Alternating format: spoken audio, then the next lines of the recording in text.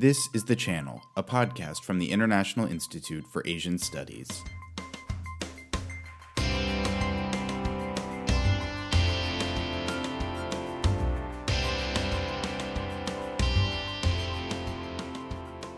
Welcome to The Channel. I'm your host, Benjamin Linder.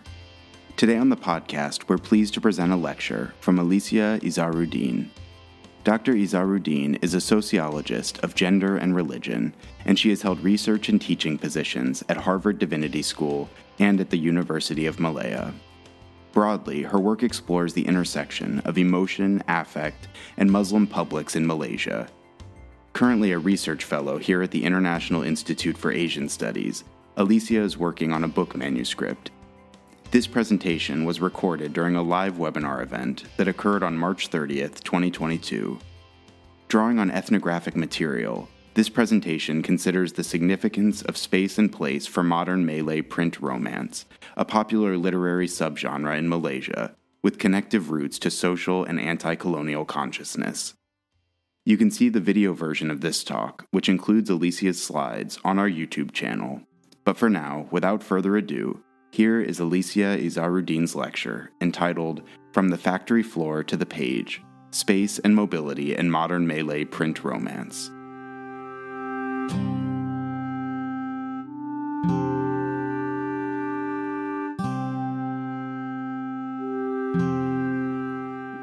Good morning, everybody. I want to thank the IIAS for organizing my talk this morning, and to everyone here for making it to my talk. My presentation today is based on a chapter from a book that I'm writing titled Labor of Love and has been in development for the past 4 years. I will be sharing with you some ethnographic vignettes from my fieldwork and how they have informed my understanding of the spatiality of Malay print romance. So it was easy to miss Cik Ted in the crowd, an unassuming woman of modest stature and dress in her orange-colored hijab. She did not immediately strike one as a successful best-selling author of romantic stories beloved by thousands of readers. Yet she commands a crowd of women who have come to see her. At one end of a long queue, she leans against a tall reception table, signing her books at the annual International Book Fair in Kuala Lumpur. Admirers of her fans come bearing gifts, soft toys, bouquets of flowers, and other tokens enclosed within small decorative gift boxes. Meeting Cik Ted was less a moment of gift-giving than of gift exchange, in return for writing books that have brought much enjoyment and the restoration of feeling. This was a program highlight every year of Cik Ted's publisher in their 14 days at the annual book fair. On one occasion, she offers her signature to 2 fans who wear the niqab, one of whom covered in military camouflage print. They have taken much delight in her latest novel, an emotional story of forced marriage that blossoms into romantic love. The book signing was an event that brought text, reader, and author together in one place.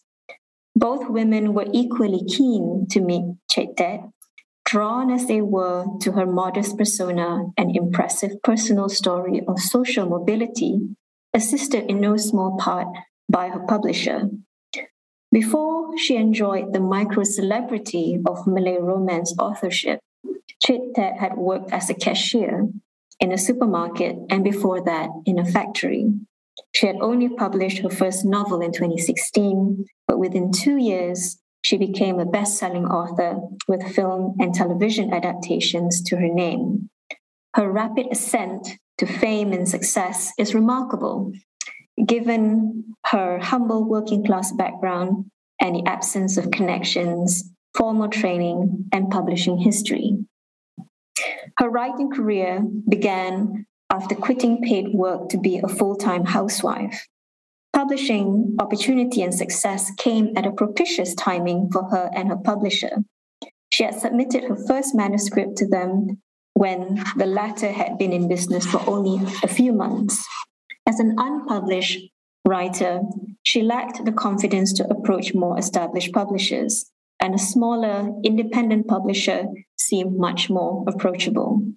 Chit Tet's social mobility from factory floor to successful author demonstrates the significance of place and space.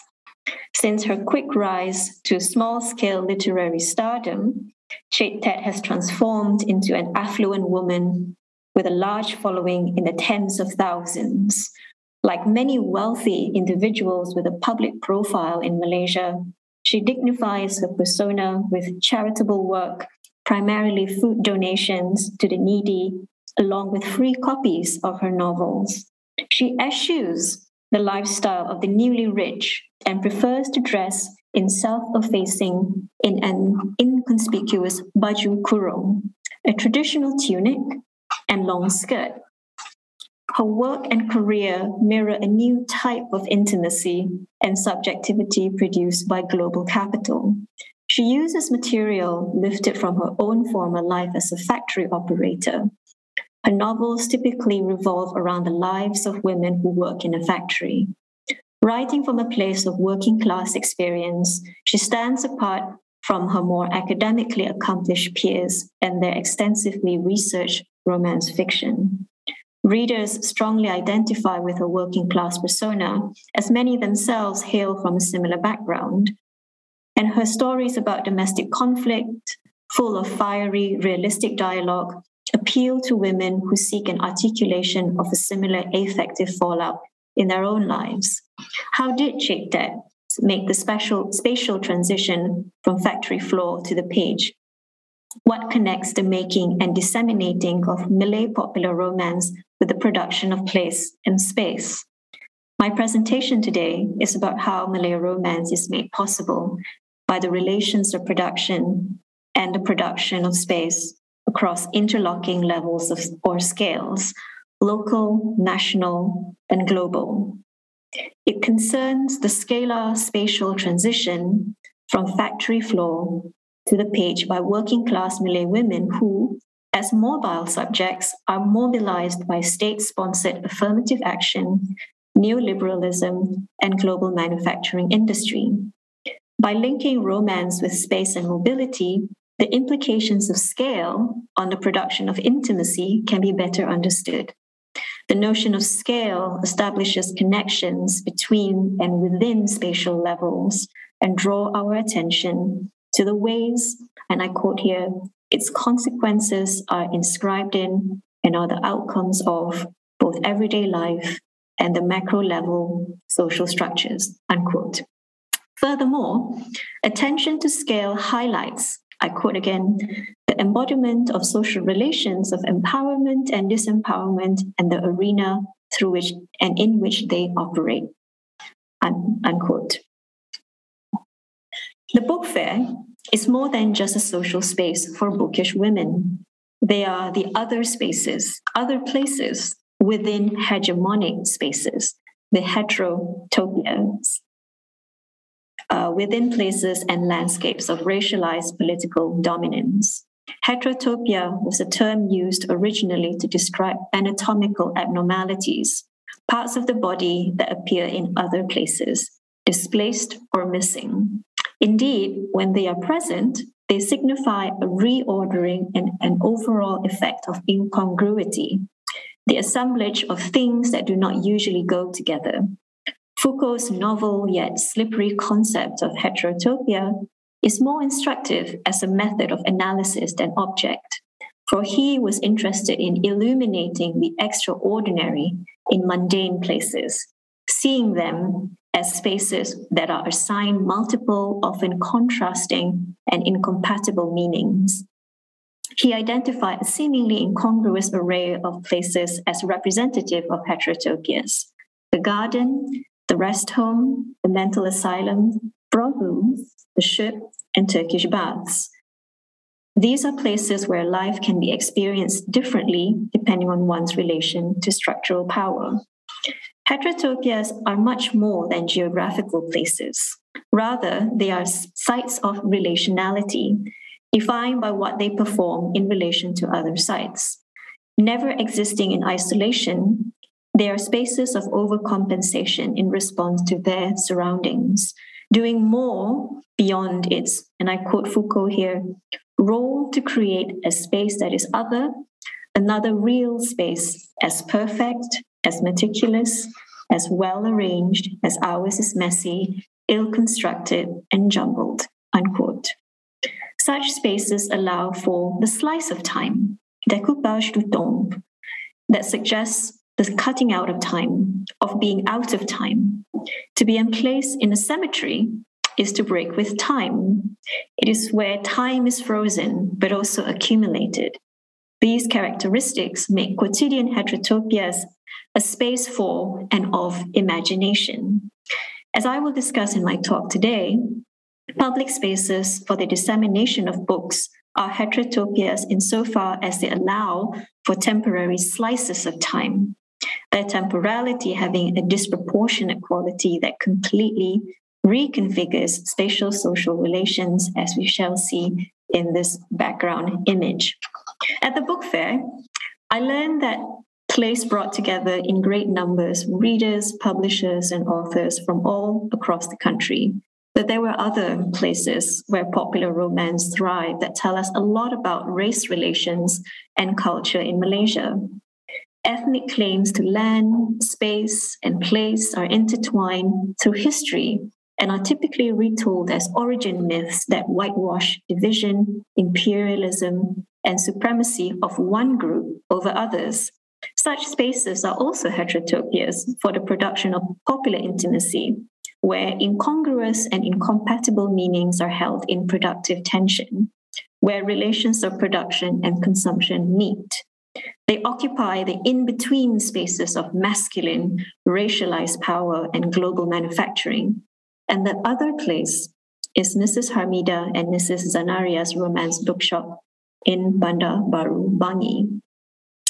Bangi is a microcosm of modern Malaysia and a palimpsest of sorts, continually recast by layers of colonial industry and its afterlife, an industrializing recent past, and a modern religious ethnoscape in the present. Bangi was one of the jewels of the Southeast Asian tiger's crown. On the margins of Bangi, Japanese electronics manufacturing factories established in the early years of the Look East policy under the fourth Prime Minister Mahathir Mohamad still stand today but have lost their shine. A casual visitor to Bangi will quickly encounter impressive McMansions in gated communities, in clusters of shop houses mounted with huge billboards advertising luxury prayer garments and hijab, and an outcome of decades-long accumulation of ethno-religious capital and resources. A large golf course next to a 4-star hotel close to the landmark university campus complete the town's image as a playground for the newly rich.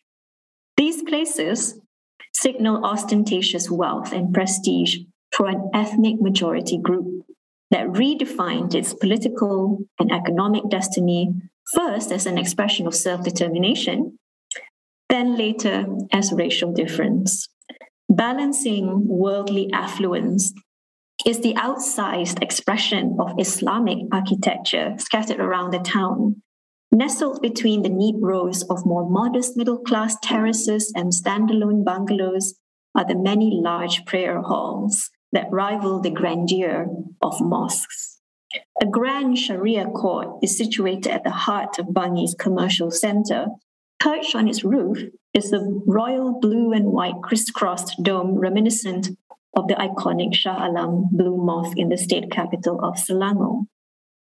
By mimicking a mosque, the Sharia courthouse of Bangi blurs the architectural boundaries of buildings made for worship and legal arbitration. Here, buildings of Islamic public life should look like mosques. Bangi was the location of the first rubber plantation in the state of Selangor, called the West Country Estate, founded in 1905. The town itself was founded a year later in 1906, with the construction of 18 Malay shops selling, among other things, men's fez hats, slippers, opium, and coffee. The replacement of the rubber economy with global manufacturing during Malaysia's period of modernization was the remaking of Bangi. Japanese companies Sony and Hitachi opened their electronics manufacturing factories in the town, drawing working-class Malay women workers to their assembly lines. It also signaled the end of Malaysia's agricultural era. Between 1972 and 1978, West Country Estate was reclaimed by the Selangor government to be redeveloped but for the settlement of newly formed Malay middle class as part of the new economic plan's mission to eradicate poverty by accelerating the social mobility of the historically impoverished Malay population. The colonial legacy of Bangi as a rubber plantation can be traced in the few structures that remain. In West Country stands the only Tamil language school in a township crowded with Islamic and Malay language schools and colleges. It is a primary school for children raised by descendants of South Indian migrant laborers brought in by the British. Destined to work in the plantations like their parents and ancestors before them, they were not expected to go any further beyond primary education, and thus a Tamil secondary school was never built. Today, West Country is home to working-class ethnic Indians and Malays, and it is one of the most deprived parts of an otherwise affluent, rebuilt town. It is a place left behind by aspirational placemaking. In 1978, the arrival of new settlers of approximately 150 Malay Muslim families for employment in the newly founded public research universities would replace the previous class of settlers and give them the opportunity to belong to a new land-owning class. As planned townships rebuilt from colonial foundations go, Bangi's landscape is relatively featureless, sterile, and sparsely populated. The privileging of middle-class Malay and Islamic lifestyles and livelihoods in Bangi's redevelopment have had an indirect effect on the town's slow population growth, and even during the industrial boom years of the 1970s and 1980s. Bangi can seem like an unlikely place for romantic aspiration, but it is home to a pioneering romance bookshop and cafe, Reader's Heaven and Coffee, co-founded by Mrs. Hamida and Mrs. Zanaria. The bookshop is also the location of their publishing company, Kasih Aries, an independent imprint that specializes in Malay language romantic fiction. The same one that published Cik Ted's novel that I talked about earlier. Although situated in a shopping district frequented by consumers who seek expensive hijab and prayer garments, they, however, are not the bookshop's main audience. The bookshop is a space of a different kind of class consumption, which also operates as a heterogeneous space of production. The publishing of books and the formation of new social relationships with readers. It is also a space for students from universities nearby to study and have study meetings with friends. The bookshop and its cafe occupy a single L-shaped floor, covering 200 square feet of space. Books line the wall on every side. In one bookcase are romance novels in English. 2 large study tables take up space in the middle of the shop. Towards the end of the shop, where the shop bends into an L, is a coffee bar and discussion corner with 4 leather armchairs, 2 facing each other, and a coffee table between them. In this corner, the bookshop turns into a small library where all the books can be taken out for borrowing. Unlike heterotopias like museums and cemeteries that accumulate time, the romance bookshop accumulates emotion. It is a space of mixed and jointed experiences where fantasy and personal life intertwine, a place whose function is the transportation to other imagined places. The bookshop owners and publisher belong to the generation of the new Malays, Melayu Baru. Their location and global mobility characterized by international learning, and white-collar professional careerism largely unavailable to their parents of the pre-independence generation. Both Hamida and Zanaria, two sisters in their 50s, born in Malaysia, were educated in the United States, where they continued to live for many years after their studies. Hamida went on to marry an American man who has moved back to Malaysia with her. Their relative wealth and social capital are an advantage in literary entrepreneurship. As independent publishers, they manage the vertical production of book cover design to the marketing of books in shops and annual book fairs, including the Kuala Lumpur International Book Fair. Not far from the romance bookshop are the electronics factories. Work opportunities in the manufacturing industries in places like Bangi attract young single women from out of state, rural parts of the peninsula to move and settle close to the urban centers of Selangor and Kuala Lumpur. Because women have historically worked alongside men in Malay village society, the quest for work opportunity outside the home was actually encouraged by the single woman's family. Economic migration for these women also liberate them from the social control of male guardianship in their village, making them free to establish new social networks and lifestyle in their new surrounding environment. They were women who made the migration from rural to urban places. Their mobility entailed a new spatialized subjectivity that came with its own set of cultural assumptions. However, as the anthropologist Ai Hua Ong has noted, the city and the factory were far from liberating spaces for women. They occupy a lowly position on the assembly line, overseen by layers of male surveillance and management. Outside the factory, they face scrutiny of their sexual morality on account of their youth and unmarried working class status.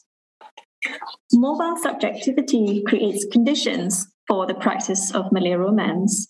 Through mobility, women have transformed from being objects of industrial relations and production into subjects of affective relations and production. Many keen readers of romance have moved to Kuala Lumpur for higher education and work, living in rented accommodation with housemates away from their family. The city opens up an unprecedented possibilities of intimacy. Moving back to small town and village life is not an option for many of these women. Their trajectory is forward-oriented rather than backwards, towards further weakening of traditional ties in whose place are replaced by modern social formations. Settling in urban and suburban communities means building nuclear families and relying less on the resources of extended family relations that are much more typical in rural communities. I would argue that mobility makes new intimacies possible. It makes romance possible. Following the modernization of the public sphere, women's mobility in particular makes the associated emotional resources and practices such as care, intimacy, and romantic love available as an option on women's terms. Mobility creates conditions for the work of romance. And this is my closing point. More closely aligned with Bangi's moral aspirations are the heirs of the Dakwah movement. Inspired by the Islamic Revolution in Iran in 1979, young educated Malays sought greener Islamic pastures and flew abroad to find transnational kindred spirits. On their return, their influence on university campuses were visible. Educated women took up the all-enveloping hijab to distinguish themselves from the nominal expression of Islam prevalent in the populace. They distanced themselves from the working class sexuality of factory women. However, a few decades later, places like the romance bookshop and the book fair allow for the effective harmony of interclass mobile spatialized subjectivities.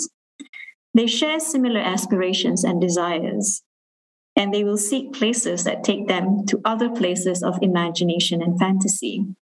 Their modes of space making, spaces carved out of established places of racial exclusion are mobilized to produce a kind of scene where individuals will travel to meet and reestablish social bonds and expand networks.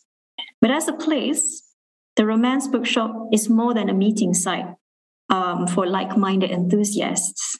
The Romance Bookshop in Bangi is one such place that holds this tension together. It is a place of production and consumption, desire and constraint, where mixed and jointed experiences of learning, religiosity, and pleasure can be found. It is a heterotopia, a place of reorder. Thank you for listening.